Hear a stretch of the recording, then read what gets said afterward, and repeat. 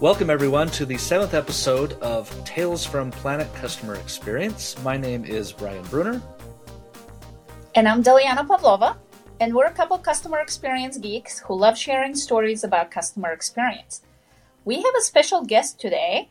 It's someone who actually reached out through the podcast email to tell us about a story he wanted to share with us today. We have Eric with us. Eric, why don't you tell us a little bit about yourself before we jump into your story?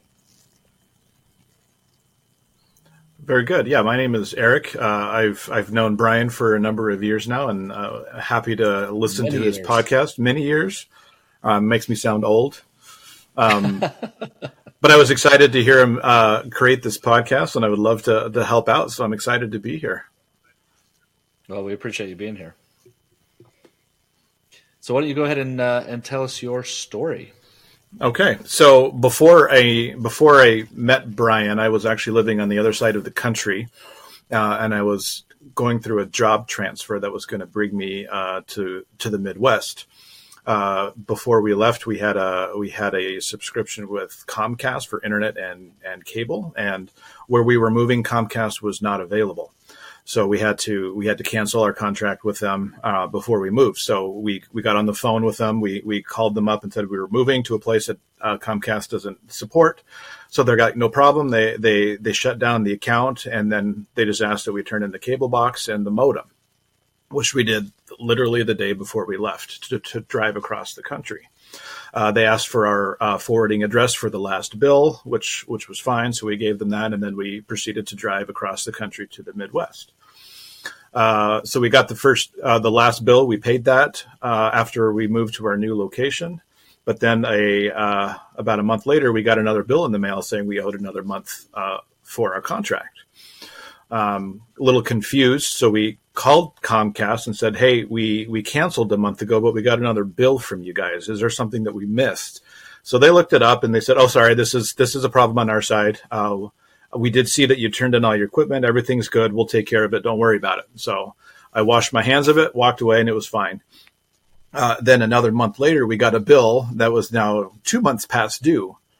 Oh my goodness! Right. So I again called Comcast up and said, "Hey, this is what happened last month. You guys acknowledged that we closed down the account, and now you're trying to bill me for 2 months." And they again acknowledged, "Yes, this is a problem on our end. We'll take care of it. Don't worry about it." So I'm like, great. So I hung up the phone. I was confident for some reason that this was going to work, but it did not. For some reason, I had faith in this company that they were going to do what they said. So another month went by, and we got another bill in the mail now for 3 months of service. My word! And they started to threaten us at that point with putting our account into collections because it's now 3 months past due. Really? Oh, yes. My goodness. So again, we called them up and said, "Hey, this is getting a little ridiculous. You guys have acknowledged the problem is on your side.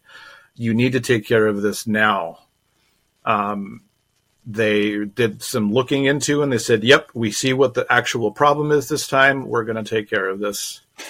Lo and behold, another month later, another bill. We have been the debt had been sold to a debt collection agency. We got letters from them saying that that you're in collections. This is going to impact your credit score. So at this point, I'm a little upset, needless to say. So before we called Comcast back, we decided that talking to them didn't do us any good at all. So we decided that we were going to actually file a complaint with the Better Business Bureau. Let them see that we are actually not happy with what they're doing to us. So we opened up a case with the Better Business Bureau. And this opens up an entire Yeah, go ahead. So, sorry, Eric. Let me just interrupt you for a minute. So we do have some listeners outside of the U.S., and so for those who may not be aware, Better Business Bureau is, and you correct me if I'm wrong, it's an organization that basically where you can file complaints, you can put in actually positive things as well about companies, and they're sort of like a clearinghouse for those types of things. That's correct? Yeah. It's publicly accessible information when a complaint is filed with the Better Business Bureau. That allows you to kind of vet out companies to see how reputable are they? Do they take care of their customers? If I log on to Comcast and look for complaints against them, you're going to see a whole lot of complaints, which means maybe you should be a little cautious before you do business with them. It's just kind of for our own personal information.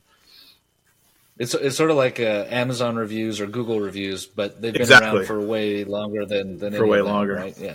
Yeah. Okay. So Sorry for the interruption. No, that's okay.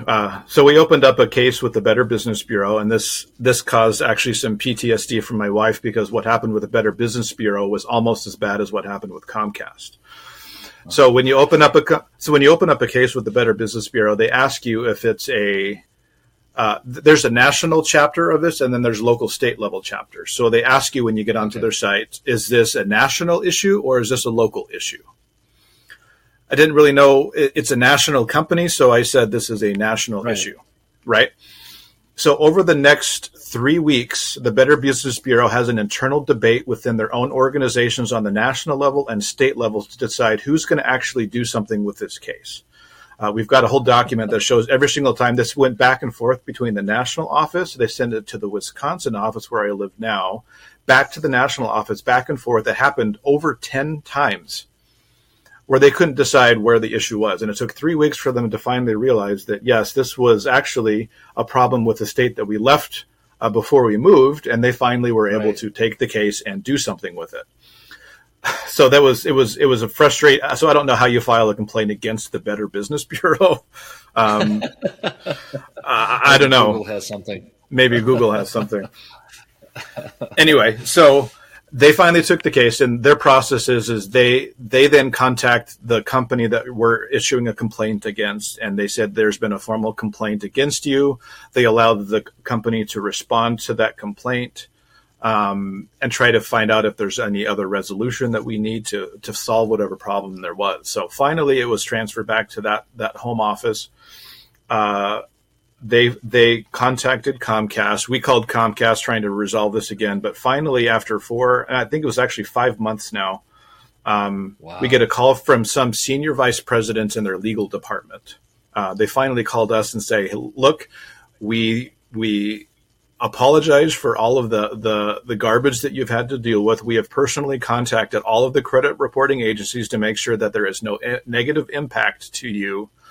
So they finally resolved the issue after 5 months or so of back and forth with them promising us to do something and then not following through. It was a nightmare. So that's interesting. Yeah, absolutely. But it's interesting that at the end, at least they were conscious enough to reach out to the credit agencies and make sure that everything, there wasn't going to hurt you. I mean, I guess they're cleaning up their own mess, but I mean that's somewhat impressive. It'd be way more impressive if it never happened in the first place. Of course, it's also actually true. It's also a unique situation here where we were customers of Comcast and we were trying to not be a customer of Comcast, and they made that as difficult as possible, which makes me not want to ever do business with them ever again. They're now in the area where I live. They're available to. But there's no way I'm ever going to do business with them ever again, When you were first talking about, you were leaving one state and going to another, and as you know, I've done, although I haven't done it for many years now, but I've done this a few times, and I'm always surprised how difficult that process is. I just want to shut off here, and I remember back when, of course, landlines were critical because we didn't have cell phones and that, and so I just want to shut it off here on this day and shut it, and turn it back on here on this day. And, and actually I think one of the times that we did that, if I remember right, so we were living in Illinois. We had left for 3 or 4 years. And when we came back and tried to reinstate our phone, again, this is back in the days of landlines, they actually gave us a bill that was 4 years old that we had never paid. No way, really? Because they had never sent it to us. Yeah. And so I can't remember if they forgave it or if we had to pay it. I mean, and luckily it didn't go to collections or anything like that. But I just remember going, why did you never send me this bill? So clearly this idea of, shutting off and turning back on, which, is probably the most interaction that you have with the cable company, right? Or an internet company, rather. Yeah. Because most of the time, like you said, as long as you just pay your bill every month, there's not really a lot of interaction there. So yeah, correct. that's that's really interesting. Wow.